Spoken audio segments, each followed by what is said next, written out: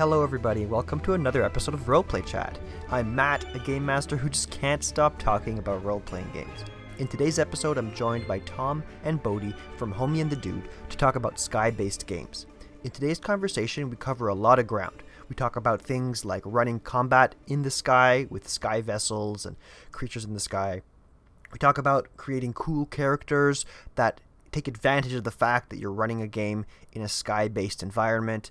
We also talk about how you can build interesting vessels and vehicles for your sky-based games. And of course, Tom and Bodhi talk to us a little bit about their new Kickstarter, or their upcoming Kickstarter, called Sky Zephyrs, which is a really neat 5th edition Dungeons & Dragons resource. It can also be used in other contexts, but for the most part, it's built around 5th edition Dungeons & Dragons, and you can really elevate your game into the sky. Before we get into the chat, though, I did have a little bit of housekeeping, like always, to announce to everybody today. The first announcement is that I had the pleasure of joining Maria, or Happy Capster, on their show, Nightcap. Nightcap is a really fun, candid, cafe-style conversation YouTube show. It's going to be released next Tuesday, so upcoming Tuesday, which is June 27th. I highly encourage you to go find Happy Capster on YouTube, subscribe to the YouTube channel, and listen to me talk about the things that I like to talk about. I talk a little bit about the podcast, give some behind the scenes about what it's like interviewing folks in the TTRPG space, and more. The next announcement, or actually the next two announcements, relate to ways that you can help support me and the show. The first isn't super new, but I think it's still, it's working its way out there, is the fact that I opened up an Etsy shop. So I opened up an Etsy shop called the Dungeon Terrain Depot, and that's a place where you can purchase terrain, scatter terrain, walls, dungeon tiles, rocks, and other things that you can use in your Dungeons & Dragons or tabletop role-playing game systems to kind of add an extra layer of, an extra dimension to your games. A lot of the terrain pieces that I build are intended to be used alongside traditional tabletop role-playing, like in-person tools. I'm not a big fan of having a gigantic array of terrain. While it always looks super cool, I find it not very practical. But having, a little tent and maybe some walls and some columns that you can use in addition to your whiteboard, or in addition to some of the minifigures or Lego figures, or whatever it is you're using to visually represent your game, the terrain that I'm selling on Dungeon Terrain Depot can help supplement that. So go check it out. It's an Etsy shop. It's going to be linked in the show description of every episode of Roleplay Chat moving forward. And yeah, so if you want to spice up your game, bring life to your game, you can purchase some of these small scatter terrain pieces that just add a little extra dimension to your combat or to your environments. And then the last announcement before we get into the episode with Tom and Bodhi is that I am going to be launching a Patreon for Roleplay Chat. The one thing that's very clear to me is that the listeners of Roleplay Chat want more Roleplay Chat. And while I can't currently commit to releasing an episode every week, I can certainly commit to releasing longer episodes every 2 weeks. So what I'm going to do is the Patreon is going to be a place where you can support me, but also unlock an additional 15 to 30 minutes of content every episode. I've recorded some really interesting conversations with guests about how they prepare their games, the tools that they like to use to run better games. So if you subscribe to the Patreon, which is going to be linked up and launched not this episode, but next episode, and I'll make an announcement then too, but you can sign up for the Patreon, and in doing so, you'll have some of the usual things like a shout out on the show as a thank you. You'll be able to ask me questions about what I, suggest content for me, that kind of thing. But the real takeaway is that you're going to be getting more Roleplay Chat if you subscribe to the Patreon. Anyway, enough with the housekeeping. Let's jump right into the discussion with Tom and Bodhi, or Homie and the Dude, about sky-based games. I hope you enjoy it.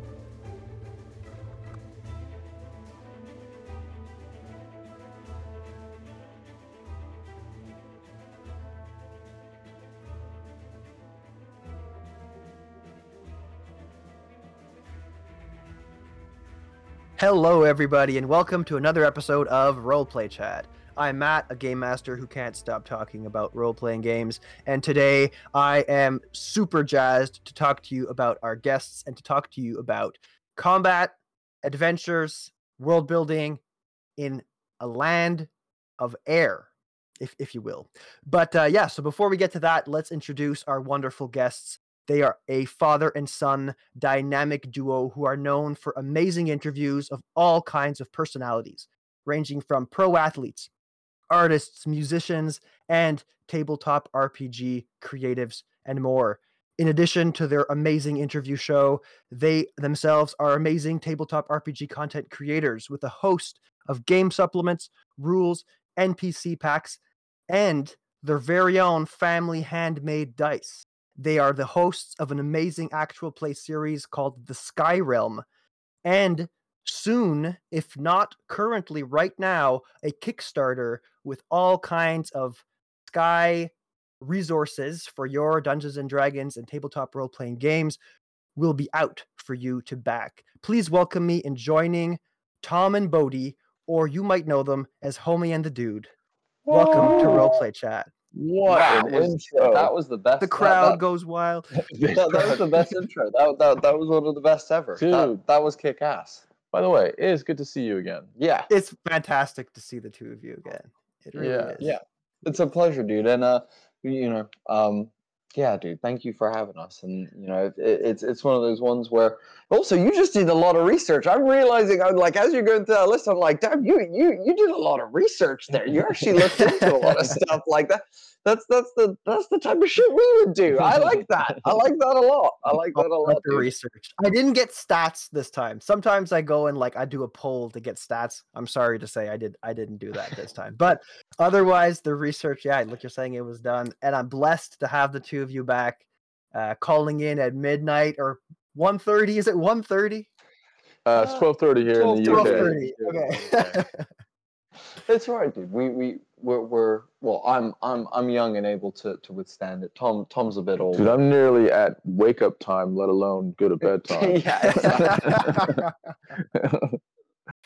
Well, yeah, I'm glad to have you here, especially considering that things are really ramping up for your Kickstarter. Why don't you give everybody listening a really quick, heads up about the Kickstarter? Say hello, and then we'll move on to something that's new to the two of you, our lightning round.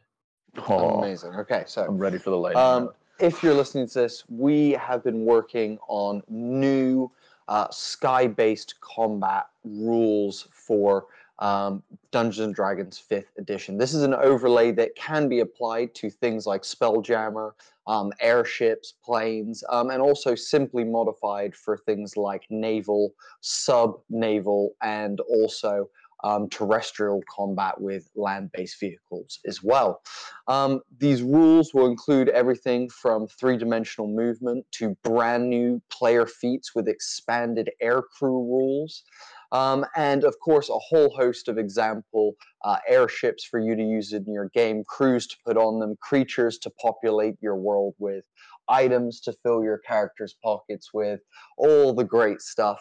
But something that we're super proud of is actually an application that we've built to go along with this. You will be able to now fully customize and build, modify your very own airship for you and your, and I'll say this in quotations, privateering crew as you as you hit the skies. So with our new ship builder application that will turn into a vehicle builder as we expand it throughout the coming years, you will be able to choose parts and stations to build your very own airship, and you'll get a little bill at the end to tell you how much it costs. So that's nice. But that is our Sky Zephyrs Kickstarter. If you haven't yet, go follow the page, go check the pre-launch page, and if it's live now, go donate, go back it. There's lots of awesome stuff. There will be some amazing stretch goals in there. So, and it's made by an incredible artist. It's written by myself and Tom and our writing partner, Tony.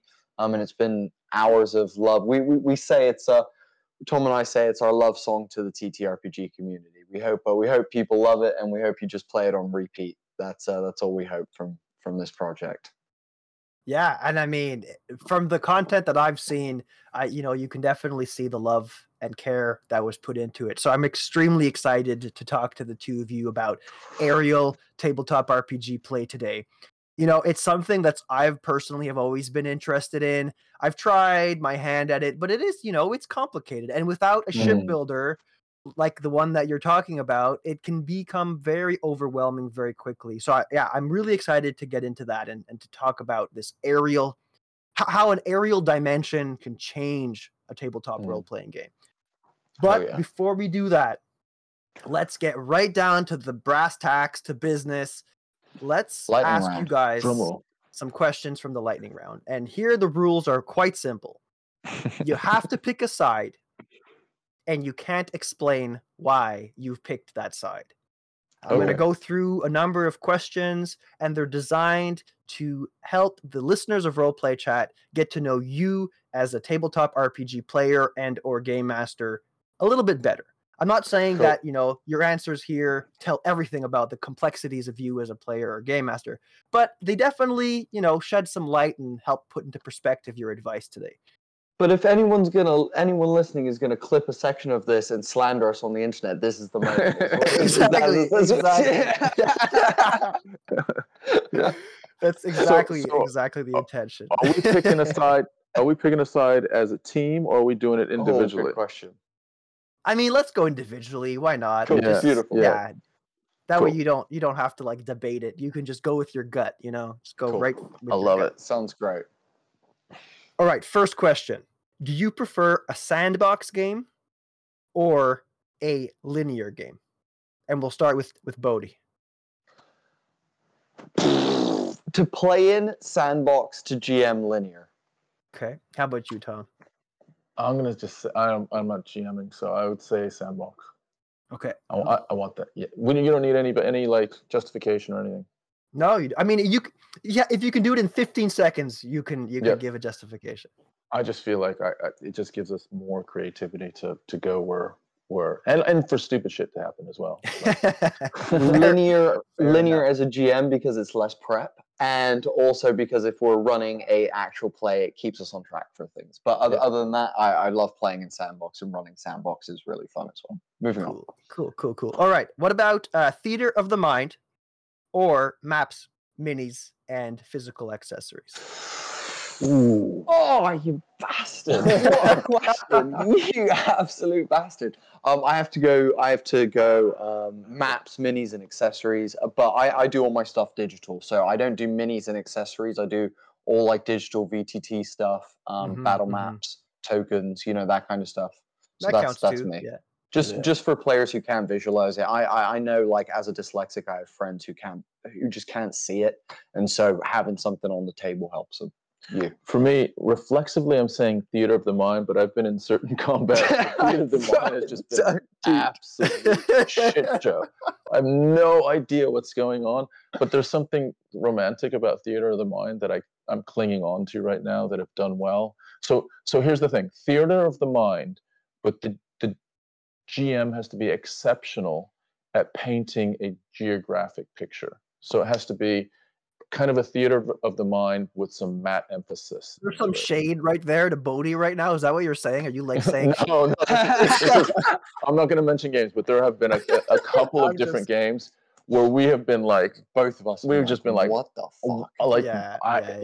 Just kind of like trying to figure out where you are, where the other people are, where like what's going on has been very, very difficult. It can be a challenge for sure. All right, next one: martial or magic?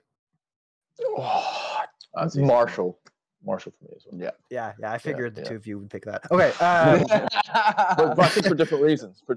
So for me, the less I need to worry about like spells and all that shit, the easier it is for my 56-year-old. How am I? 57-year-old brain. That's the point. That is the point right there. Same reason for me, and also I get to punch people and describe punching people. I love that. I do love that.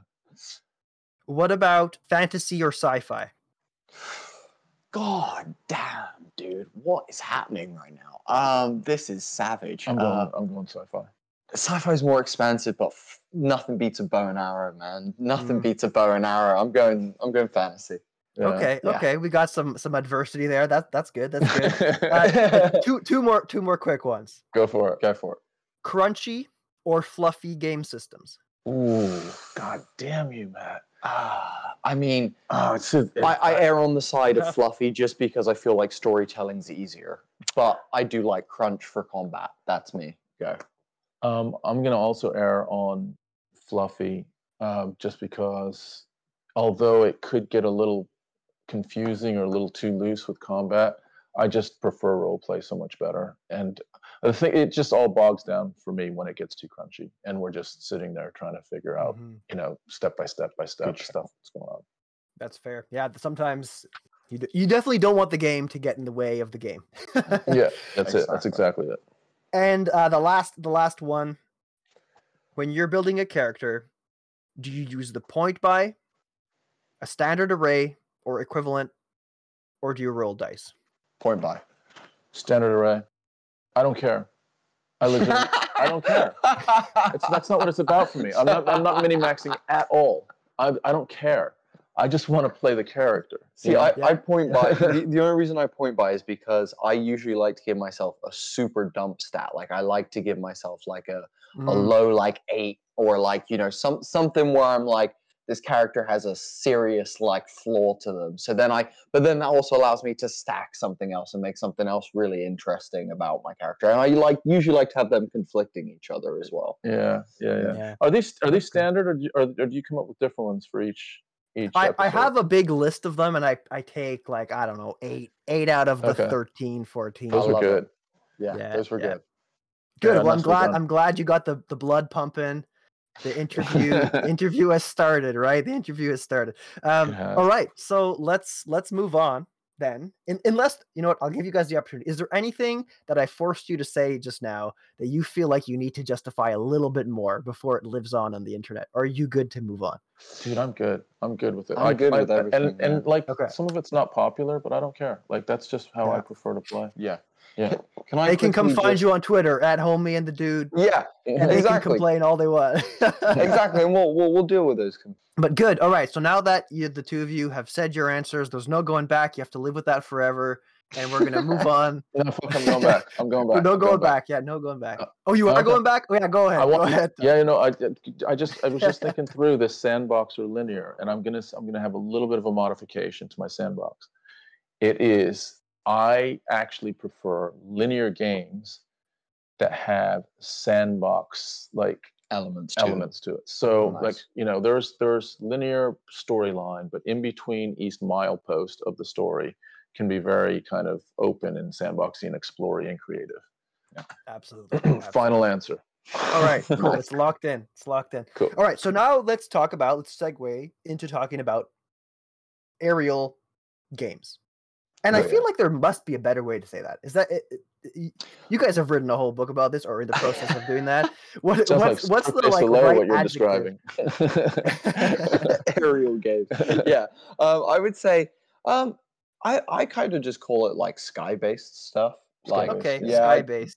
Okay. Yeah, just sky-based, because like I mean, if you want to get technical, like could go with aeronautical. If you really want to be like aeronautical stuff, and that's a bit more technical. But I think, that's probably the best way. That's the best terminology. Yeah, let's go with sky-based. I like that. Yeah, sky-based. That's it's gonna be on the template of the ad. Sky-based games or something. Yeah, perfect. Yeah. But yeah, so this has been something that I've wanted to talk about for a really long time. So I'm really jazzed that this is something that you guys have this expertise in, because ever since I've been a little kid, watching all the Ghibli movies that have a lot of like floating spacecraft, like sky machines, the castle in the sky floating around, and Porco Rosso with the cool old timey warplanes flying about. It's always been something that I've wanted to incorporate in my games, but I've never felt. I've always felt like there was something missing in the resources that existed to allow me to do that. So I'm super excited to hear that you're building a resource about that. And maybe we can talk about that resource a little bit later. But first, I wanted to talk to you about how having a sky-based game has impacted the game, from a role play perspective, from a creative perspective. from your roles as a game master and a player in a Sky game, how does that change things, if at all? And I guess I'll start with an overarching question about world building, if that's cool, and then we'll dissect individual pieces. So I guess the first thing is, how has playing in the Sky Realms game, in a game that's obviously air-based, how has that impacted your world building for you, Bodhi, as a game master, and for you, Tom, as a player contributing to that kind of narrative from the player seat? So, so when I came up with the idea, it was the night before Tom and I started writing our campaign. I had I woke up at 4 a.m, cold sweat, and was like, I've got it! I freaking got it! We're gonna do floating islands. And I think the big thing world building wise that happened to me is trying to when I guess there doesn't feel like there's a guide of how to build a world out there, like as a GM or as a DM. Like there's resources of people being like, try this, do that, kind of thing. But you've got to kind of work out your own way. And for me, that kind of typically goes with like large, and then I like work my way down to like the small. And so I started with, the concept, cool, floating land in the sky. Okay. Now, let's work backwards and go, how the fuck did this land end up in the sky? Why is it in the sky? How did it get here? What's the reasoning and motive behind all of this? And so that was my first question that I asked myself was, how did it get here?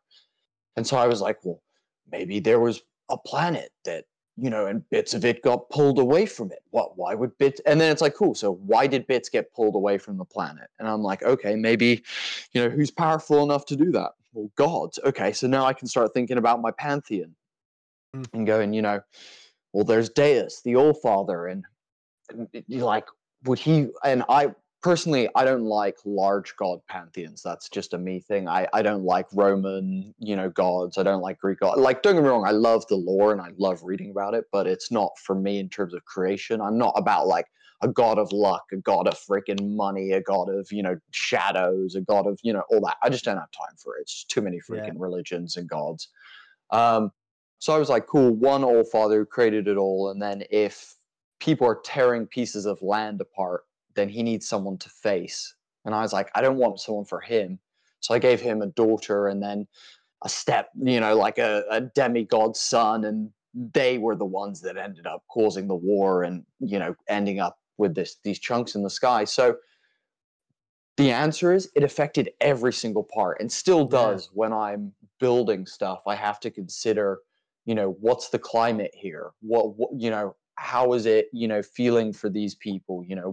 What's their culture because of where they've grown up? The dwarves of Thembador, who are, on this giant ice mountain in the sky that's, super high altitude and, very dangerous winds and stuff, have a very different life to the dwarves that live on Brynlaw, for example, which is, another island to the south, which is, a sunken kind of like cavernous island that's very warm. It's insulated. They've got nice like plant growth and stuff because of, alliances that they've made and things like that. So, oh man, it affects almost everything. It affects trade. It affects what exists in each place. And to explain, like my world is actually two places. I have the land realm and the sky realm. There is another place, the land realm, that does exist.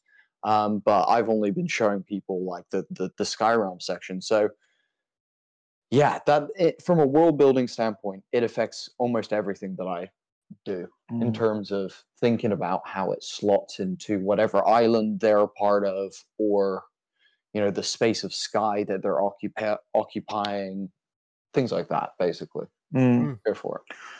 Yeah, so I'm going to go the other way. I think for me, I was just thinking about it just now, like what would be the difference if we were, for instance, navigating the land realm? And I don't think there'd be a whole lot of difference as a player. For me, it's interacting with NPCs, interacting with other PCs, and whether that's, on a ship or on one of the islands, that's kind of what's foremost in my mind. And some of the islands have different geography, and that's, feels like it's fairly similar to if you were on different geography in a land-based campaign, that type of thing. So again, my whole emphasis is really to try as best I can to just get into character role playing. And so there are elements of, you get into a sky battle and you have to deal with those variables. But just hearing another human be like, but you just get into a sky battle. but like otherwise, it does feel very similar to any sort of normal campaign. Yeah, I think what's lucky is the land sections that I do have are very, I've based them very heavily in reality and locales that I know, and stuff that I can draw on. So when you get into one of the cities, or you get into a town or a small island, feels like you're part of like that small town and that city for a period of time, and the outside sky world actually disappears. I find as a GM, when we're in a place, I'm like, we're here and we're dealing with this. Do you know what I mean? I think sometimes it does, but also I think your descriptives are like, that's one of your strengths as a DM, as in that world. And whether you're talking about manticores flying above us, or us shooting off, like being a little bit like vagrant and like being vandals and shooting things off of one island onto patrolling what would are kind of like police in our world. We call them the Imperials, and little things, little touches, I think that bring it to life, bring the fact that you're on an island to life. I think you do a really good job with that. I appreciate it. Yeah, and I really like how you guys are talking about everything is different, right? Everything about your world building revolves around this, but somehow the played experience feels the same. And I think that that's really a testament to the world you've built, Bodhi, because it could feel very different. It could feel harder to navigate as a player, but in this case, it sounds like it isn't. And I can really appreciate that, because that was something that I was worried about when I kind of took a sidestep, and instead of going full sky mode, I'm like, let's just do naval vessels in my homebrew world. Let's worry about that. And even that worried me, that, the islands that my players were going to be exploring, I was worried that I would create them in a way that felt too disjointed from one another, and that I would use them as these pockets of space that allowed me the opportunity to create something very unique and very different. But then, that how is that thing connected to the rest of the world that's here was something that I struggled with, and I think I've kind of figured it out, but it was something that I was worried about on the onset. So it sounds to me like you've kind of nailed that. Would there be any kind of recommendations or advice you might have to people listening for dealing with that kind of issue of, you have these spaces, there's a lot of airspace between islands. How do you still keep them feeling like they're part of the same fabric of your world? That's a great freaking question. And I've got a couple of ideas. The first one is, if you look at our Sky Realm, if you look at how many islands there are, there's 11 or 12 large main islands on our map that are like mostly habited, mostly like filled with stuff. Then there's probably about another 20 to 30 smaller islands that don't mean shit, basically, that are just there to be there if I need them, and to fill out a map and make it look good. And like, I think so what I would say with that is, I chose those 11 islands, and with those 11 islands, what I did was I thought very similar to you, of like, cool, I have a pirate island that belongs to the pirates of my world. The pirate king lives there, and but that island itself has actually a native group of like Dampiers that live on it, and they have actually taught the pirates stuff. And there's like this weird connection between the pirates and the Dampiers and stuff. And so, I have that going on here.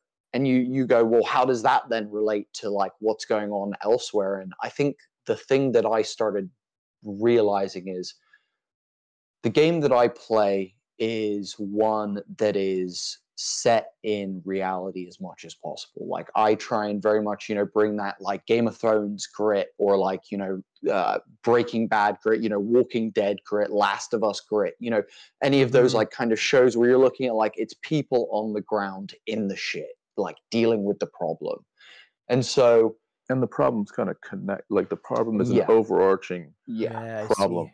Yeah. So I chose two big problems that are going on here, which connect everybody and means that everyone is fighting for the same thing and thinking about the same stuff. So one, there is a awful, oppressive government that are the richest group of people, basically, and through a wealth-based class system, they have begun expanding territory, taking over, massacring. They're just an awful group of basically elves that have lived for a very long time, that have been able to exist and accrue masses of wealth through time that they've been alive.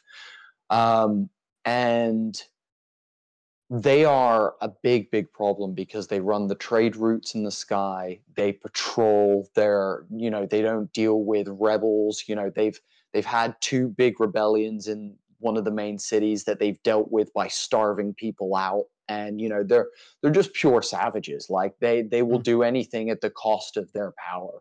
And then the other thing that's going on is because of the altitude, again, you go, wow, okay, so islands are this far up. What's it like up here? And I was like, the cloud layer that separates my two bits of world essentially would mean that a lot of the moisture and stuff would be below the islands. So there's not a lot of water up here. There's a few islands that are under regular places of rainfall of like typical weather patterns, but otherwise weather is bad and people's resources are dwindling. There's not food, there's not cattle, there's not vegetables growing, vegetation's dying all over the place. And because of that, even the Imperials, even the daimyo are starting to struggle for solutions. They're starting to turn to the arcane to come up with solutions of how they can solve this water problem up here.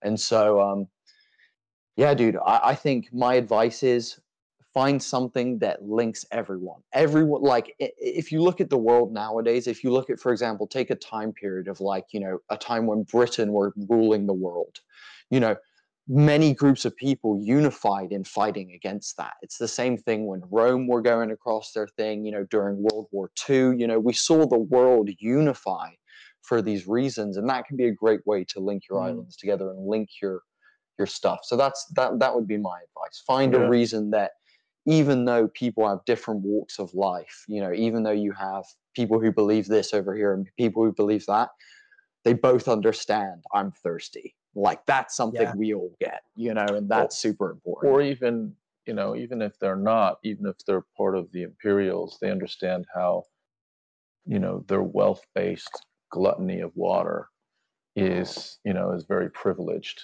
So there is, even though there's different dynamics, different variables in different islands, some islands are a little bit more lush than others. But they understand that they're, a rare entity in the sky. So it's just having that connectivity, that super, I don't know, like overarching plot connectivity. Yeah, yours is yeah. political and resources. Yeah, political and resources is what it's all about. That's cool. That's really and that's fantastic advice. Yeah, to have this overarching issue, conflict, kind of be the thing that ties them together. You talked a little bit about tone too, how it's gritty, very Game of Thrones. I think that might be another way, maybe not as explicit, but having a consistent way that you're telling the story and a way that you're portraying the peoples that are living through it. While it's not exactly world building and more style based, I think that could be an interesting way to explore keeping everything kind of tied together. I agree with that. It also made me think about how cool it must be to create a player character in this space. And I mean, my head is kind of spinning at the possibilities of, oh, my character's from this island or that island, or has never been to the Sky Realm before, and now I'm going up. I'd be curious to know, Tom, when you were creating your player character and you were told by Bodhi, hey, we're going to be in a game set in a sky-based world, what was going through your head and what was different in your process compared to maybe creating a player character for something that wasn't sky-based or isn't sky-based? I want to jump in and quickly say Tom has created some of my favorite characters in the Sky Realm, and all of his characters are now NPCs in my world that the player, anyone who plays in my world, can now meet and interact with. And specifically one of his characters has a lot of legendary lore about them, and he's actually like a notable character in the world now. And I just want to say Tom's characters in my world are fucking incredible. I've never been disappointed by one of the characters you make in my world at all. Yeah, and thank you for that. And of the list, I love the active character that I'm playing in the Sky Realm. And it's I don't want this to sound too boring, but it's kind of the typical way that you would create a character. You really have to. So to me, it's like I want to stretch. I want to play something new, but I don't want to stretch so much that I can't connect to it. So I have to have some sort of real connectivity to it. So with this particular character, I'm drawing back on my adolescence and my trying to find my confidence and trying to be adventurous and to be able to be brave and honorable, but I just haven't done it before. And I kind of remember, elements of that when I was younger. And so that was the basis of this character. And it's a turtle character, and he doesn't have a lot of physical attributes as far as like speed or like agility or anything like that. He's wears to wear glasses because he's also like, what is it, short-sighted, and so that was what really resonated for me. And then from there, I colored him up and said, okay, well, he comes from a family of almost like Red Cross workers up in the sky. His family, and he's royalty, by the way, but he's kind of like the second in line of royalty. So he's not the direct path to assuming the throne or anything like that. So yeah, I started coloring it up with his family travel across the sky, and they're very noble in their their help of others. But he's just trying to find his way, and he has his insecurities, lots and lots of insecurities. But at times he has sources of power, of energy, of like some faith shit out the bag that he draws on. His lost uncle is like this person that believed in him when he was younger, and one of his paths is to try to not just try to find his uncle, but try to find the spirit of his uncle inside of himself. And it, like, a lot of that is just stuff that would really resonate for me in developing any kind of character in any kind of setting. But that's the first thing I do, is try to really connect with the character, and then I'll paint around. And did you find, sorry to interrupt you, Tom, but did you find that playing this character in the space of the Sky Realm and having the long voyages and the dangerous voyages through different sky zones and going from one island to the other, did that develop your character in a new and interesting way for you? Did that present fun challenges for you, or did it still feel kind of like, the same kind of arcs that you would have experienced elsewhere? I think a little bit of both. So the arc is that I have left my home. So instead of it being my home village in a land-based setting, I've left my home island, and at some point I hope to return to it. But your home island is basically a huge airship. It's an airship that flies around, yeah, and helps people. So Tom's lineage and family comes from a floating thing that never stops moving. So they don't have a home in the sky as an actual like a piece of land that your family comes from. It's a bit of a nomadic existence. So I mean, I guess you could tie that to a similar comparable on the land. It fits really nicely in the sky. And so yeah, I think that's one. I think, what else? I keep coming back to there's a lot of similarities in land-based settings, or let's say space-based settings, or naval-based settings.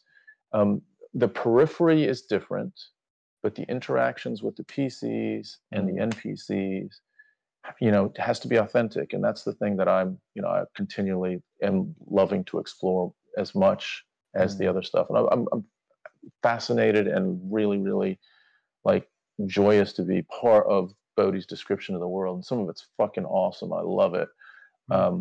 And just, kind of reacting to all of that is different, I guess, in the experience. But yeah, that's really cool. Yeah, the foundations, to me, the foundations are what, like, I think the important thing for you as a player is to find why you love the game and to try to replicate that in whatever setting a DM chooses to put you in. Because if you start like accommodating for other shit, then you now start compromising your own enjoyment of the game. And I think that's when it starts to not, you can be hit and miss. And I want it to be hit and hit like over and over again. I find that super interesting, Tom. And it's really opposite to what I would be doing, to be honest. I think that's really, and it's, I think speaks to the beauty of this game that there are so many approaches to character creation and world building, that's why it is such a passionate group of folks, because there's so many cool ways to do these things. But for me, I haven't created a character for a Sky game before, but I think the first thing I would do is be like, okay, cool. How is this character different from all the other characters I've played? Well, maybe they've lived their life on a ship, or maybe they've grown up flying through hyperspace, going from planet to planet and never called anywhere home. And I would make that so critically core to who that character is that it would impact a lot of the questions that I ask about their motivations would fall back to this upbringing that is so specific to a Sky-based setting. And you're right, you got to find your fun where you find it. So I'm not here advocating against your approach, but I would encourage people listening, if they have the opportunity to play in a setting that's different from the ones that they're used to consider some of the uniqueness of the setting and like bleed it into their character in a way that motivates that character's decisions and actions and things like that. Yeah, I love it. And I think as well, I think actually Tom, though he said he built his character from this angle, Tom actually incorporated like the flip of what you just said into his character by accident through his creation, which was, his character comes from this royal family of turtles that live on this airship that go around and they help anyone. It doesn't matter whether you're an imperial, ally, or you're, a defiant rebel, or you're a crashed freebooter, Zephyr or whatever. They're going to go help you out. And Tom's character comes from like this innocent, beautiful place and then goes into my like dark, gritty world where people are dying and like people are trying to like bribe you and take your shit, and it's a total mess. And his character is so naive and just so like lost in like the big like outside world that, in a weird way, that was almost the thing. And like, yes, that could be applied to like you said, most other settings in some ways. But I think the fact that your character had this unique thing of like, you'd grown up on the ship, you'd only ever seen other islands for stepping off like a cruise for a little bit and get back on, and then you going out on your own adventure just changed it all, and especially where your character is now. They're vastly different to who they were when the campaign started. It's true. Yeah, but I do like your point, Matt. I do think your point is cool. It's a great point. Yeah. Well, I mean, there's no wrong way to do these things as long as everyone's having fun, right? Yeah. No, dude, I got that you were shitting on me. It's okay. First, you change the rules of the lightning round and make your characters the wrong way. Gosh, just messing with you. All right, yeah. So that's really, really cool. You talked a little bit about empires, and my brain immediately went to like TIE fighters in Star Wars. And I know it's not, this is that's a sci-fi, fantasy type of space, but all I can visualize now in my brain is a sky fight of a bunch of TIE fighters circling around the Millennium Falcon, shooting at it, and they're trying to like navigate their way around. And I think maybe now is the opportune moment to talk about the unique challenges and opportunities that a sky-based game has in the area of combat. So why don't we, pitch this over to the two of you? And I know that this is something that you kind of outline in the resource that you're kickstarting. So maybe you can talk a little bit about the Kickstarter, a little bit about, why Sky Combat is so unique and interesting, and we can kind of go from there. So first of all, it's unique and interesting because no one has done it. If you look at what Wizards of the Coast have, they don't have anything. You can say Spelljammer is something, but let's be honest, we all know it's not. And I love D&D, but WotC, took a big old dookie on all of us with that book. And I think what I realized early on in this, and I said to Tom, it might have been like the third or fourth day of writing. I said to Tom, I go, how do we fight people in the sky? I was like, how do you do that? And so the unique stuff that it presents is this, and then I'll talk about how we tackled that. Chime in where you feel is important. But the uniqueness is it allows you to choose different levels of technology. So you can go from low-level fantasy, where we're talking like the most basic stuff that you could have on like an airship, for example, or a flying machine. We're talking, Leonardo da Vinci's, like glider with like hot air pockets. You could go that basic, or we can go, all the way up to high sci-fi of like, these are spaceships shooting lasers and beams and all that kind of stuff. And all of that fits into this realm of open space dogfights, basically, is what it comes down to. And it's the same thing with naval stuff as well, though it's more battleships than it is dogfighting, but it's very similar in terms of theme and feel. So it opens the opportunity to choose different technological periods. It opens the door for you to style your game if you want to go diesel punk, steampunk, if cyberpunk, it opens you up to, like, again, all that kind of realm of creativity. In combat, though, if we're talking specifically in combat, it opens up something where your team are trying to cohesively work together. And don't get me wrong, I'm not sure if you feel this, Matt. At times in D&D, it feels like players are off thinking about their own thing. And in combat, it's very rare you get moments that feel like the team are fully together, in sync, doing things for the same motive. Like, I think one of my main moments I've ever seen that happen is in Dimension 20's Fantasy High Season 1. They're fighting dwarves at this, like, broken down, like, concrete place, construction place. And all the players, like, ready actions to link together to pull this giant stone golem down, and they all roll perfectly, and it feels like this team unified moment that feels rare in D&D. When you have an airship, having all your players on that airship, and everyone focusing on the fact that if this ship goes down, we all go down with it. This campaign ends with this ship here and now. It means that everyone suddenly cares about something that isn't just themselves. It means that everyone is trying to work together to one unified goal, either get the hell out of there or fight back and make your stand. And I think that's something that's just really different to D&D. Though it can be done in player combat, it can be with good GMing. You can set up an encounter to be like that. But it's way easier when they're all on board something that, becomes part of the team. So I would say, we really tried to tackle that in our system. Multiple aspects of what makes, when you see old, war films and you see, two, what are they called? Like Red Arrows or whatever the planes are called, like Red Barons. chasing each other, and they're doing loops and they're around each other's tail, and same with TIE fighters and all that kind of stuff. That is exactly what we want this to feel like. Chess, sky chess that involves high-powered weapons and danger and swashbuckling and all that kind of shit, basically. Yeah, and if I know you want to say something. No, it is all of that.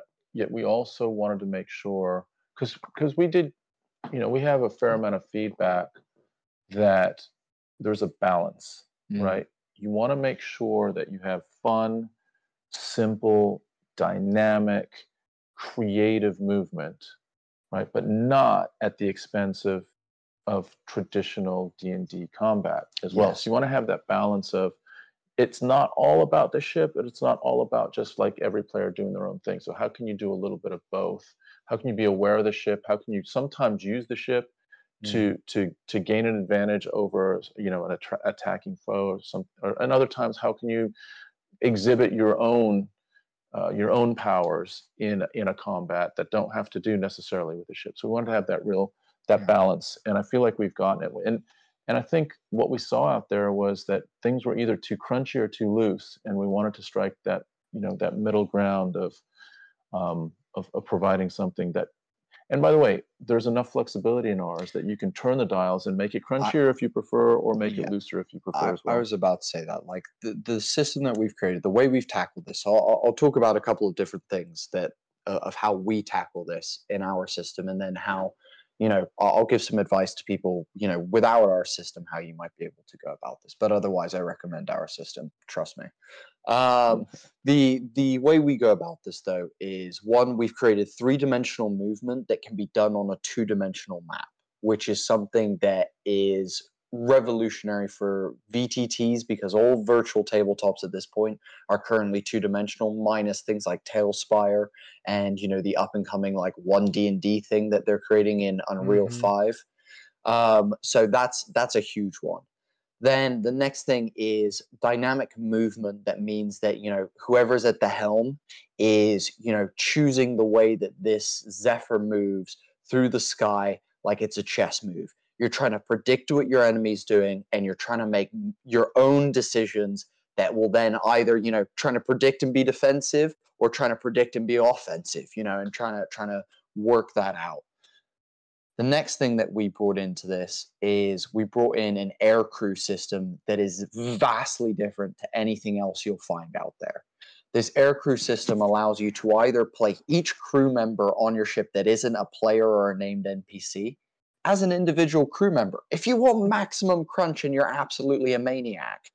However, if you also want it to be the simplistic way that we recommend, you will basically have your air crew in the background doing their stuff, and each player will get a list of general commands and then specialist commands based on the player feats that I'll talk about in a minute, that they can then give the air crew to then have a resource on the ship of crew members that can then be used to do other actions. So not only do you now have player actions, not only do you now have things that you can do on the ship, stations and parts of the ship that you can interact with, but you now have an air crew that you can also utilize and do special things with throughout the combat.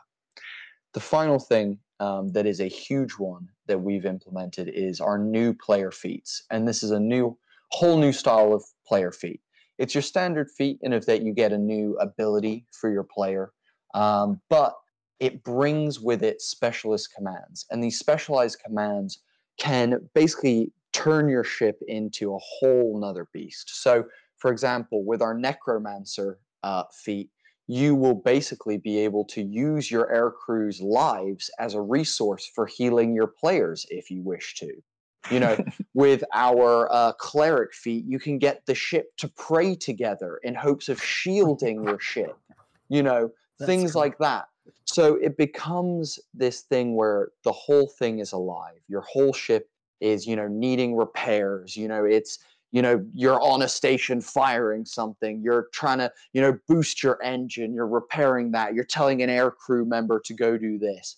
And we wanted that, chaos of what real combat feels like mixed in with the simplicity of just being able to do standard D&D combat with just options for you, just more options that make it feel more alive and more interesting. So yeah, those are how we tackled it.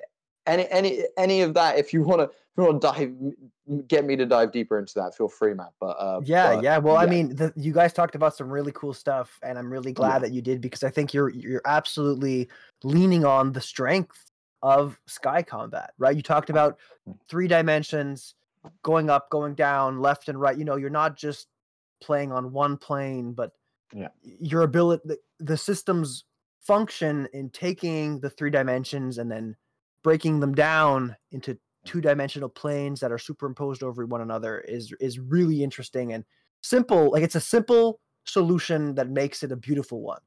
I also liked how you talked about the boat and the vessel that's flying, the craft that's flying, because you're 100% right. It presents this beautiful scenario where you need to work with your crew.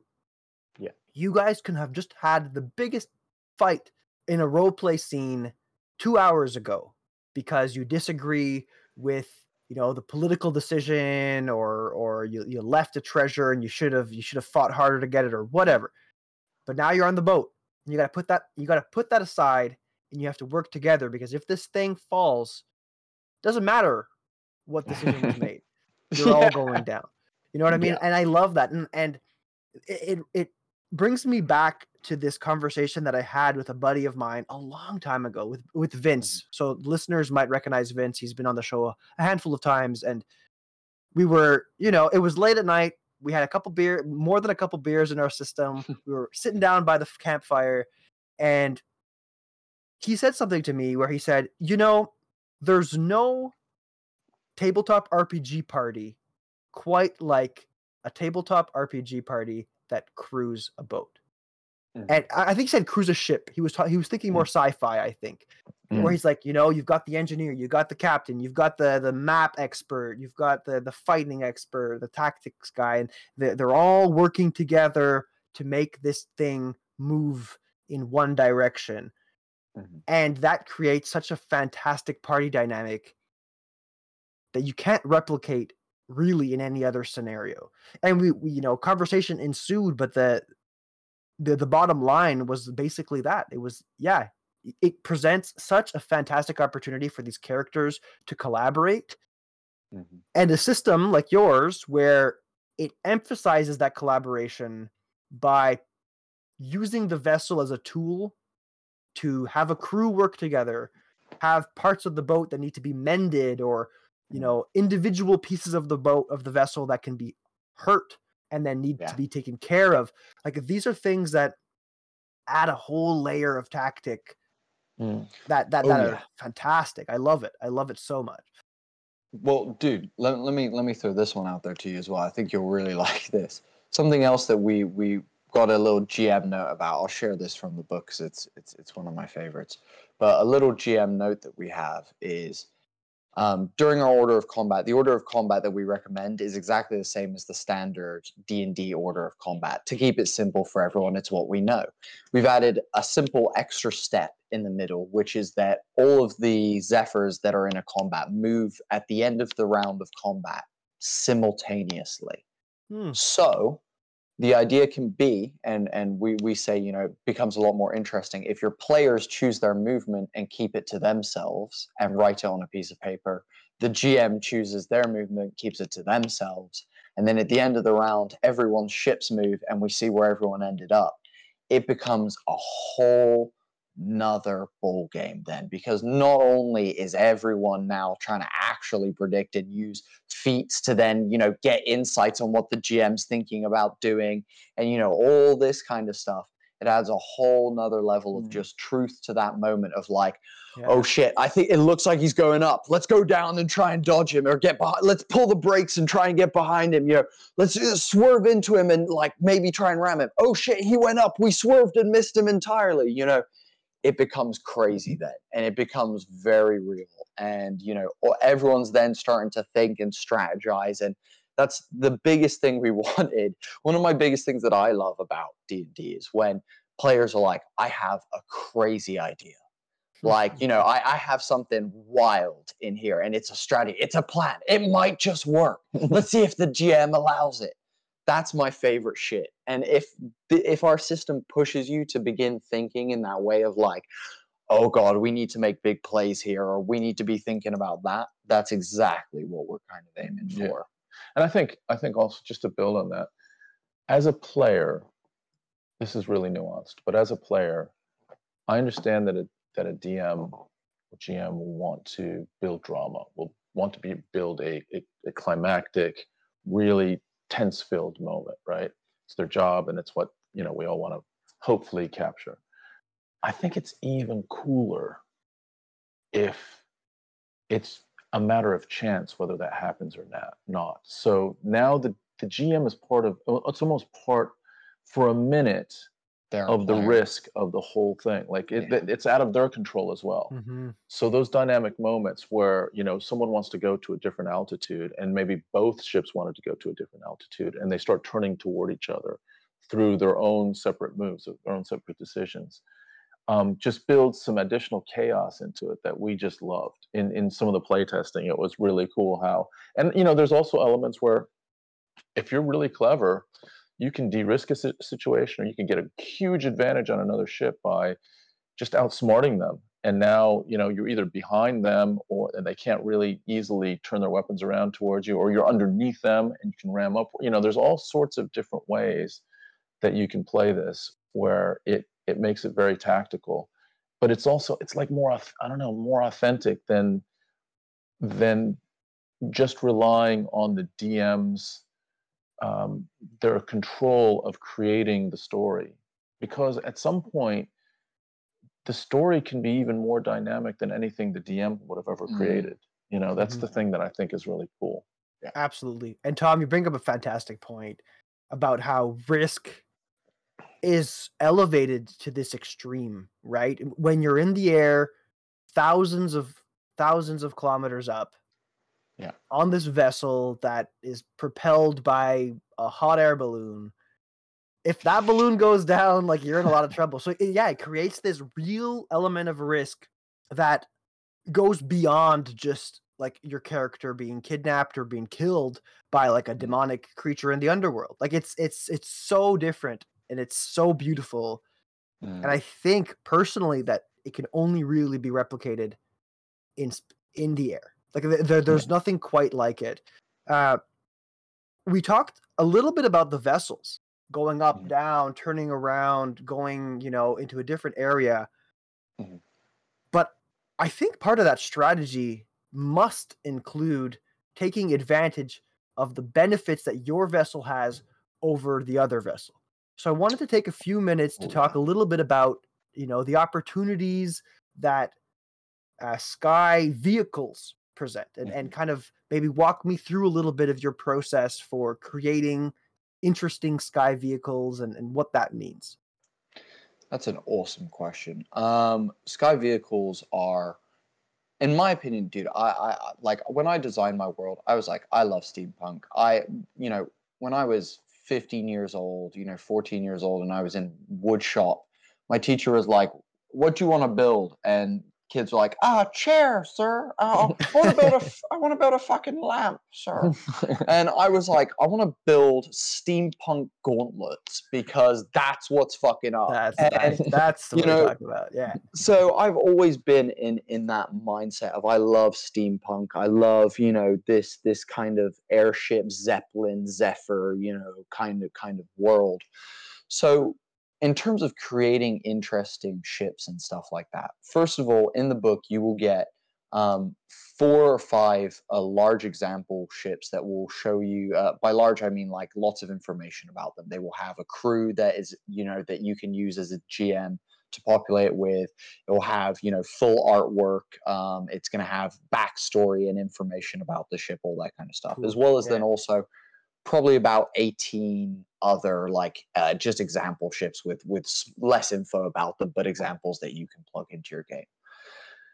So the cool thing about this is the way we create our stat blocks is through our ship builder. So what we actually do is we just create parts that we think are cool, and then we build the ships with parts that we feel are cohesive, and can design a super stealthy ship that has a mirrored hull so that it reflects light and looks like it's invisible. It has a balloon that's painted with clouds on it and blue. It's a disguised blue.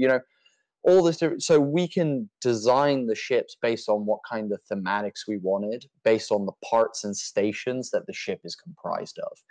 Also, for players in the game, in the book, you will have probably a list of over 100 parts for all the different size ships. So everything ranging from tiny to huge. We have Zephyrs that are tiny size all the way to huge. And if you've got enough money and your GM allows it, then you can build any type of ship you want. You can take and change parts of your ship when you have downtime. You know, a big part of something I love about like Cowboy Bebop and stuff is how they're constantly trying to fucking repair their ship and like make the ship better, and it's just a shit show because they're constantly in combat with it.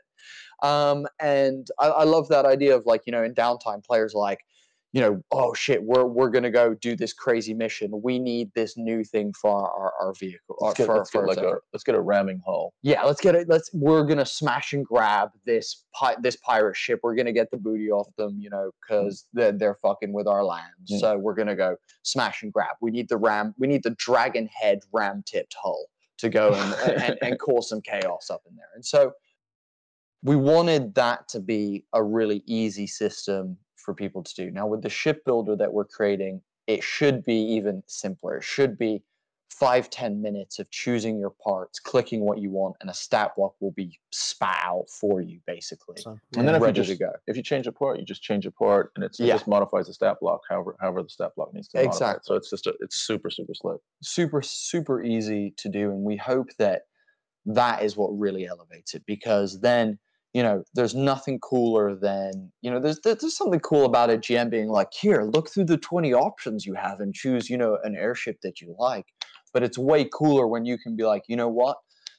Because we're a team of all paladins, because we're crazy and for some reason we did that, we actually want a ship that has this ability, you know, it's got extra fortifications, like full metal jacket hull, you know, it's, you know, whatever, you know. And I think the airship can smite people. That's what exactly. You know, and I think, and further than that, what becomes even more fun is putting the items and stuff you want on that ship as well. So, you know, there is an abandoned ship command that you can give to your aircrew, and if they don't have stuff to abandon ship with, then your crew are jumping to their deaths, guys. So making sure that your ship is stocked with glider suits, you know, cerulean gravity suits, parachutes possibly, you know, like having that stuff and thinking about that before you go on these voyages, having enough mechanics kits that means that you can repair your shit if people start attacking you. It's really important to consider that stuff. And so we wanted to make that a big part of it. Is this is a fully customizable, make it your own. And not only just before I finish this point, not only did we want to make that the same with the ship builder, but that is the whole concept of this book. Is this book, you can take one rule or paragraph if you want to use it in your game, and we are happy that you've found something that we created that you like and want to incorporate in your game. If you use the entire book and you love every single thing and every rule, and you use it to its maximum crunchy dial, amazing as well. We want this to suit your game. And so that's super, super important all the way through the book, with the rules, the ship builder, everything. Yeah, that sounds fantastic. And you brought up a really interesting point, Bodhi, about customization. I think if I can go down a bit of a rabbit hole here, I think the beauty of these sky vessels, or any vessel really, a boat, whether you're playing in a maritime game or a starship if you're playing in like the sci-fi game, is it presents this very unique space that is both used in combat and used in travel and downtime. And it's this beautiful concoction combination that allows you as a game master and as people playing, as players playing in this space, to make it your own. Make it part of the living fabric of the game. And as a piece of advice to people listening, if you're building one of these boats, whether that be with the Homie and the Dude Sky Zephyrs, is that what it's called? The Sky Zephyrs system, or whatever system you want, I think it's paramount that boat be a living, not living, but be a character of the world. And what I Yeah. mean by that is give it a name, give it a story. Whenever Yeah. the players do something cool with their boat, maybe they continuously ram other boats. You know what? Now maybe they get a benefit to that because they gain that experience. They're better at it. Perk up the boat. Give them a character sheet where the boat has the feat about ramming and it gets a bonus for ramming or whatever, because that's going to make them love that boat a whole lot more. And it's going to create a whole lot more drama if and when that thing were to be destroyed. So it creates this inanimate object that feels just as important as an NPC or a character, because it is. It's like it's their home and it's been through this adventures with them. One thing that I've done a lot in my game, in my pirate game, is I've made challenges, explicit challenges that they had to overcome, that they required their boat to do. So Yeah. I kind of like jerry-rigged the challenge to be especially easy if they use their boat that they, recently customized to have a very shallow hull, because now they can get through a very narrow strait. And by doing that, it feels like this sense of accomplishment kind of carries over to the boat. Oh man, the boat, it was because of the wave breaker that we could do this. Now, it just keeps adding this layer of love and affection and passion for this thing. I know we were talking about combat a little bit, but anyway, it doesn't need to be No. in combat. It can be in a completely different space, right? I fully agree with you, dude. I fully agree with you. Like, I think a good example for anyone who's listening who owns a car that they love profusely, Exactly. that's what it is. If anyone else gets in your car and is like, oh, and you're like, yeah, but it's got that car smell that I love, and it's my trousers are in the back because I like you.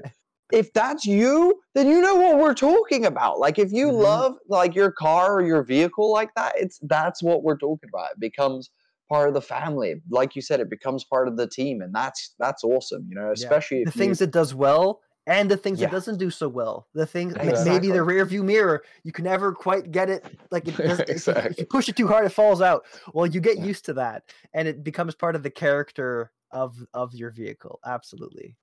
Yeah, I wrote literally a GM note the other day in the book that talks about, your players are going to learn, they're going to be forced, is how I wrote it. They're going to be forced to learn the strengths and weaknesses of their Zephyr very quickly. Not only that, but you as a GM will also know the strengths and weaknesses of their Zephyr very quickly. And thus you can tailor the difficulty of encounters based on that. Because something else I love, Matt, is like, I'm not sure, you talked about tailoring an encounter so that this new Zephyr that they have is the one to work. I also like going the opposite way as well. What is the one encounter that their ship is just not built for? And how are they going to drag that ship through that problem and overcome something that they really struggle with? And I love that as well, dude. So I think that's a really, really good point.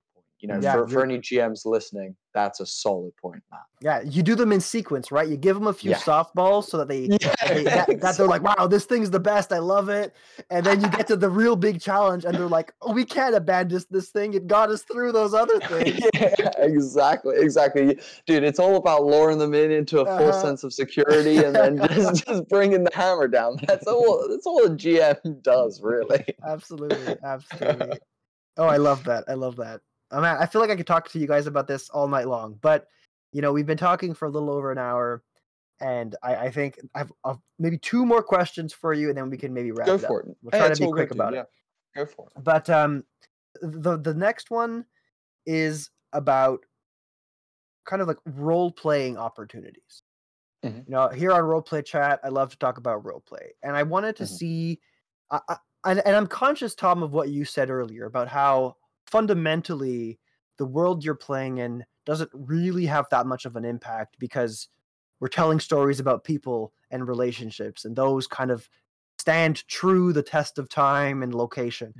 But I'd be curious to know what kind of unique opportunities playing in a Sky game presents players and game masters when it comes to like social environments, role playing, social challenges, that kind of thing.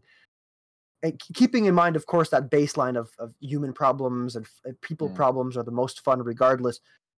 What kind of things could you say might impact that or influence that with regards to the fact that you're playing, on a skyship, or you're playing miles and miles above the ground and you could fall at any moment? How does that impact role play, and does it add a layer of like drama or complexity that maybe people aren't aware of, that they should be aware of before they start playing in a game like this? Yeah, it does, and it's like you have more food for exploration. So if you have some regular NPCs that have certain characteristics, certain personalities, maybe you have an NPC that's particularly has a really good, strong connection to you, and it's almost like at some point it becomes very similar to like a familiar. You have a special relationship, or you have some sort of like less ideal relationships with some NPCs. So there's aspects of that, but also like just having the ship's personality to deal with as well. So I look at these as just additional entities to be able to interact with and to be able to role play with. And then also just the different aspects of skills needed to run the ship and all of that. It adds color, additional color that you might not be able to easily replicate in other environments and other settings. So I think that's one thing that's really cool about it. I would say as well, like, first of all, like, think about downtime on like a naval ship. People are like hanging off the ropes, and probably people are probably swimming here and there as well, jumping off board. It's a little bit different when you're on a sky ship, but someone might hang a hammock over the side. You know what I mean? Like, people, it becomes like this, the downtime activities become very different. And furthermore, I think generally in the sky, something that's really cool is filling your sky with natural life as well, and stuff for your players to interact with that aren't just NPCs. Like, I love, throwing wild creatures at you guys. Like, we have a very, very densely packed kind of, creature base in the sky of just, there's, big predators, there's stuff that's really cute and really nice. And, there's everything in between those two things as well. And, you can interact with that stuff, while you're in the sky. But something else I wanted to mention that I think we in our system incorporated, that is a big social thing that will be really awesome, is with the air crew, there's a whole morale system that we've kind of put in place. Cool. So, if there's stuff going wrong on your ship, your air crew then can, as a GM, you can start playing up, your air crew aren't happy with the way you guys are treating them. You guys need to maybe pay them more, or do something. You need to be looking for ways to make a morale check to gain a level of morale back, and things like that. And so, having those interactions, as well as also the leveling system we have, the optional leveling system we have for aircrew, which requires, you to have specific aircrew for a period of time. They have to survive combat encounters, and they have to be on your ship for a certain amount of time before they can level up. And at that point, you also have to negotiate new pay with them.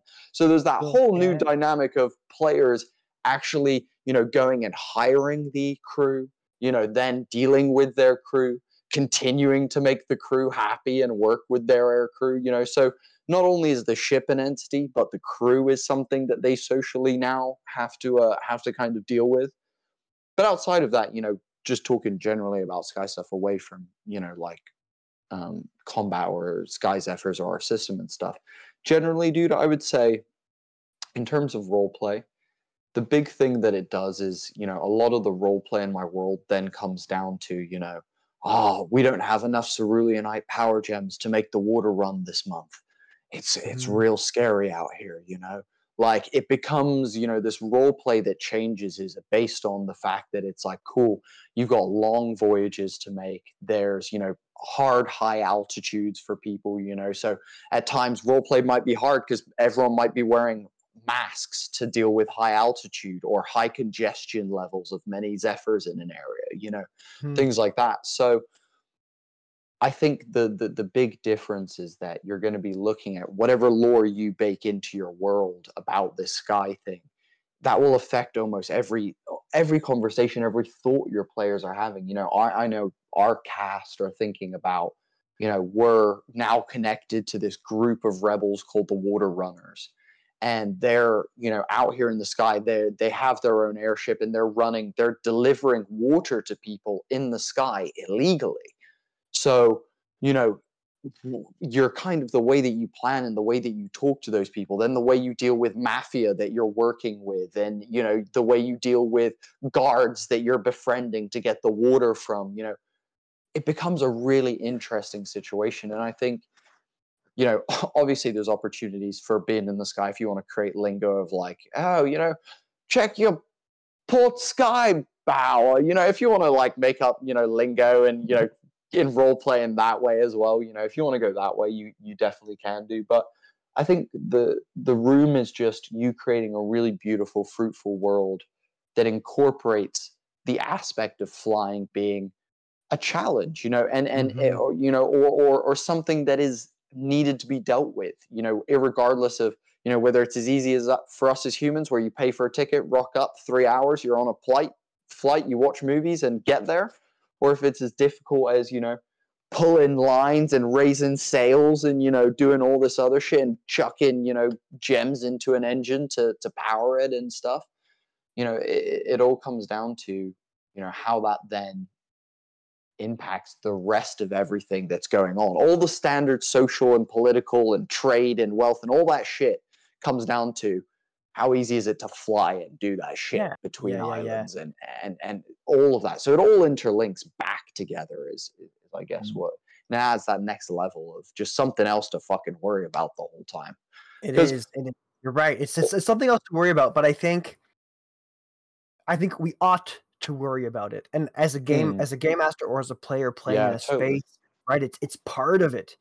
Yeah. And like I really liked your example about how either you can be pulling the ropes and doing all this work and talking to the crew and boosting up the morale, or you could, you know, pop a couple of Xanaxes, pop in the plane and fly for 6 hours to wherever you're going. Yeah. But if that's what's happening in your game, I would argue that that's not necessarily a sky-based game, because the sky isn't pivotal in it. It's not playing an important enough role. You're just using it as a method of transportation. But I really, really like this idea of, you know, the role play involves the distances. It involves the downtime. It involves the crew that's helping you do it.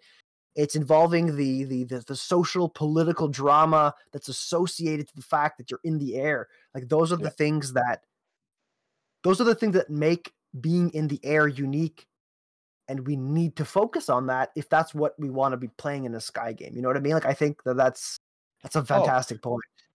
Dude, like a great example is, as a GM, I forgot we were in the sky. I run a combat encounter where our players are on their ship. They fall asleep for the night and put the ship on like cruise control, basically. In the night, pirates latch onto their ship and start boarding them.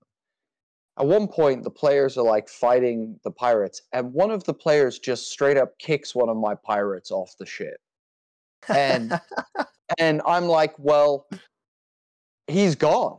Yeah. He's gone. Like that's it. He's gone. You don't have to roll for damage. Yeah, I'm like, don't roll for he's dead. I'm like, and how you do this is he falls and is never seen again. I'm like, that's how that goes. And so, you know, that's one of those moments where, like you said, it needs to be accounted for. I shouldn't have, as a GM, he should have been standing so close to the banister. Do you know what I mean? Like, he wouldn't have been that close to the edge of the ship. That was my mistake of not thinking about that in that moment. And I think, you know, that's something that needs to be accounted for at all times, for sure. Yeah, for sure. All right, really last question. We'll be quick about it, and then we can maybe talk final thoughts on your Kickstarter. I wanted to ask you, let's pretend I'm a game master who's never run a game in the sky. And you know what? I've never run a game in the sky.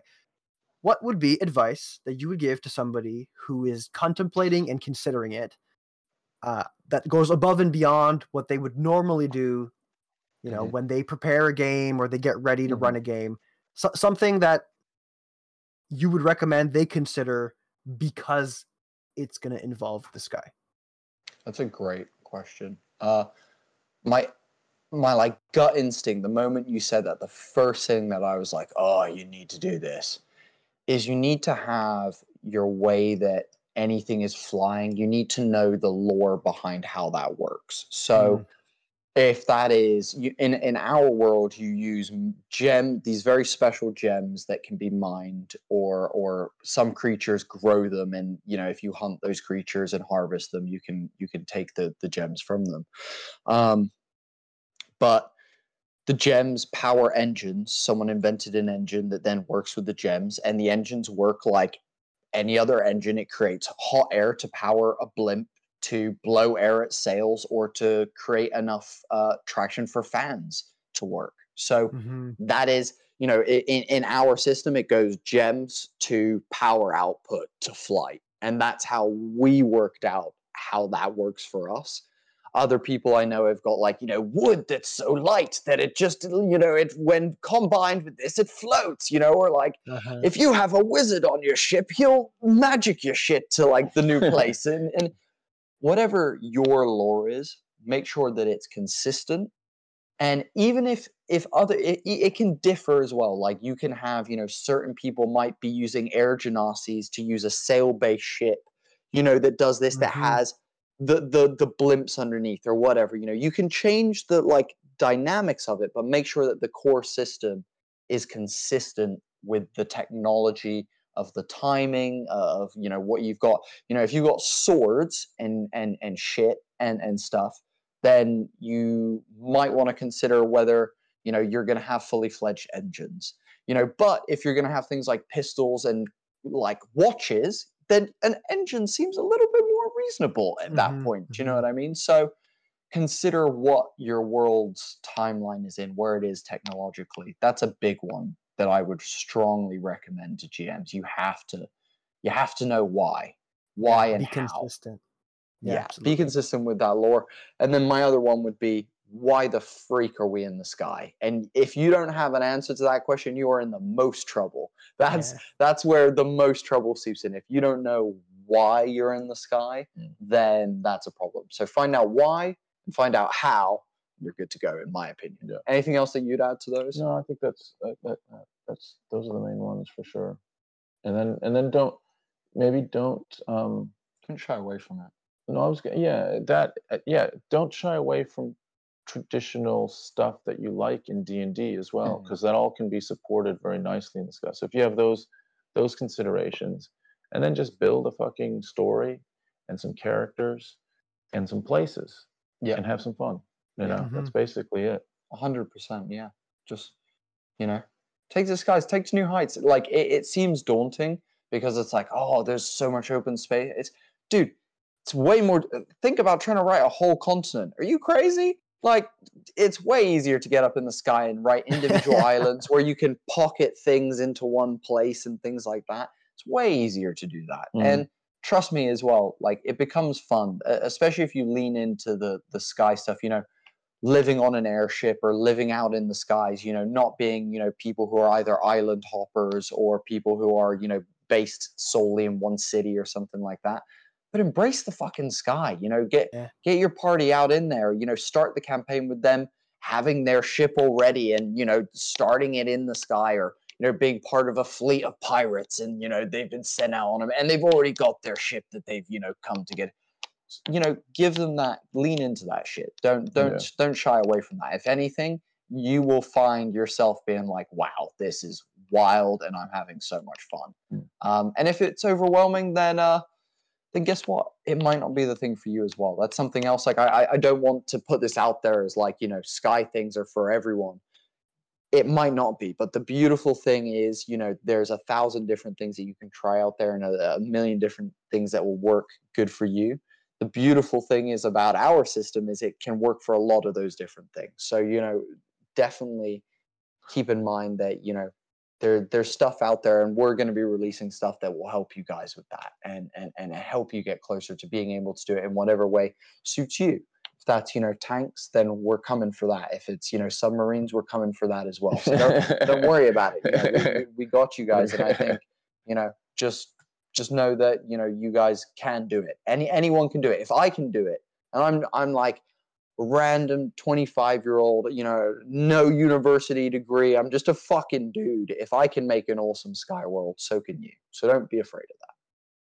Well, I think you're not giving yourself enough credit there, Bodhi. But yes, I agree with the fact that people should try it. Absolutely. Yeah. I like the idea that you're saying, Tom, that if you can run a game on the ground, you can run a game in the sky, so long as, like you're saying, Bodhi, that you're consistent, you have the answers to the reasons as to why you're there. And if you buy Sky Zephyrs, right, it's going to give you all the tools that you need to systematize the things that are maybe a little bit too crunchy or complicated to come up with on your own. Yeah. So why don't we take this opportunity for the two of you to talk a little bit more about Sky Zephyrs and more importantly, inform people where they can follow the Kickstarter, where they can pledge for the Kickstarter, and feel free to talk about other projects or things that you've got on the fly as well. Do you want to talk about the Kickstarter first a little bit, and then sure. I'll tag it? We'll definitely hook you up, Matt, with a link just to have, if you can put it in the description, even easier. Absolutely, yeah. It'll be not down. I always say that every single time as if people are watching me on YouTube. They're not. It's going to be in the show notes. Absolutely. So the links to your Twitter, to your website, and of course, to the link for the Kickstarter. Yeah. And if for whatever reason, you want to go about it in a different way, we're homing the dude everywhere. So you can find it pretty easily within a couple clicks, whether you're on Twitter, whether you're on Instagram, whether you want to go to our website, homingthedude.com, you'll see that it is featured on all of those platforms. And eventually it'll get you to our Kickstarter page, which is Sky Zephyrs 5e. If we're not live by the time this drops, then there'll be a pre-launch page where you can sign up. You just have to put if you're not familiar with Kickstarter, just put your email in. You might have to sign up for a Kickstarter account. And what happens is, if you sign up for the pre-launch, then as soon as it goes live, you get a notification on that day, and then you can click on the notification and donate to the Kickstarter. Back to your heart's content. Yep. And so we have worked about a year, just over a year on it now. We have spent a lot of our passion on the project. We're really proud of it. And if it seems of interest to you, we would be grateful for you to come over and support it. Well, I'll just say it's Sky Zephyrs is going to be a three-dimensional, swashbuckling, dynamic system that you can throw over your game and take to the skies. New heights. The sky is no longer the limit for anyone out there in our system. It will be something that you can enrich your players with and enrich yourself with as a GM, with lots of new player options, lots of new examples, Zephyrs and airships, as well as creatures, items, spells, and mechanics for you to just pad out your game and make it a whole lot more interesting and exciting for your players. Pimp your ride. Pimp your ride. With the Pimp your blimp. Pimp your blimp. That's what we've got to call it. Pimp your blimp with our shipbuilder application that will be available as part of the Kickstarter as well, which we hope to evolve into a full-on vehicle builder at some point in the future. Outside of that, guys, if you're interested in, what that kind of looks like in the world that we play in, I strongly recommend checking out our Skyrealm actual play. In that, we have an incredible cast of players. We have Sam Comerford, who you will have heard on this podcast. We've got Amber Logston, the Space Jammer, and we've got Blake Francis, an absolute legend, as well as Tom and Tracy, my father and mother, both incredible players. So we are a family podcast, though we definitely don't make family safe content. but we hope you guys check that out. It's an awesome story about rebellion, oppression, fear, love, friendship, and justice. It's freaking sick. And finally, the last thing I'll say is, if you're looking for something a bit shorter, that's long frame storytelling. If you're looking for something a bit shorter, and you love Avatar: The Last Airbender, We just released a very short 4-part series of us playing Avatar Legends, the new Avatar role-playing game, set in the world of Avatar Legends, Avatar: The Last Airbender, centered around 2 airbenders, 1 earthbender, and 1 firebender, as they try and fight back the Fire Nation attacks that incited the 100-Year War and caused the extinction of the air nomads. Very, very exciting plot. Tells the story of unsung heroes who are lost to history. And Tom crushes it. It's one of Tom's best performances. It's one of our stories that we're most proud of. It is, yeah. If you want to hear a wild story with lots of ups and downs, everyone cried. We all cried multiple times throughout the show. It's a banger. It's a banger. That's great, guys. That sounds fantastic. So yeah, I 100% agree. Everybody listening should go check out Tom and Bodhi's content, especially Sky Zephyrs. I know I will be, and you'll be checking, I'll be talking about it on the show for a little while, and I'll be tweeting it out. So I hope people listening, seriously consider getting it, because like we've been talking about today, there's no kind of duplication or replication of playing in the sky. I think it really presents a fantastic and unique way to play this game. If you had questions for me, you contact me on the usual channels. That's at roll_play_chat on Twitter. And if you don't want to be subjected to a character limit, you can email me at contact@roleplaychat@gmail.com. A friendly reminder to review the show wherever you're listening and to share it with the fellow players or game masters that you play these beautiful games with, to help spread the good word of Roleplay Chat. And with that, Tom, Bodhi, thank you once again for returning to Roleplay Chat to chat with me. It has been a pleasure. Thanks for having us, man. Dude, first of all, anyone listening, Matt is the true legend. Anyone who listens to this knows that Matt is the true legend. So all of you, again, good shit for listening to this guy. Thank you for continuing to bolster this guy up, because this podcast is awesome. It's one of the best resources out there. Keep listening it, keep sharing it, word of mouth, social media, whatever you can do. Get this beautiful podcast in front of people who love TTRPG's eyes, because Matt bloody deserves it. And thank you, dude, for having us. Hey, my pleasure. My pleasure. Thanks, Matt. Cheers, guys. Let's call it a chat. Hell yeah. Let's call it a chat. Beautiful.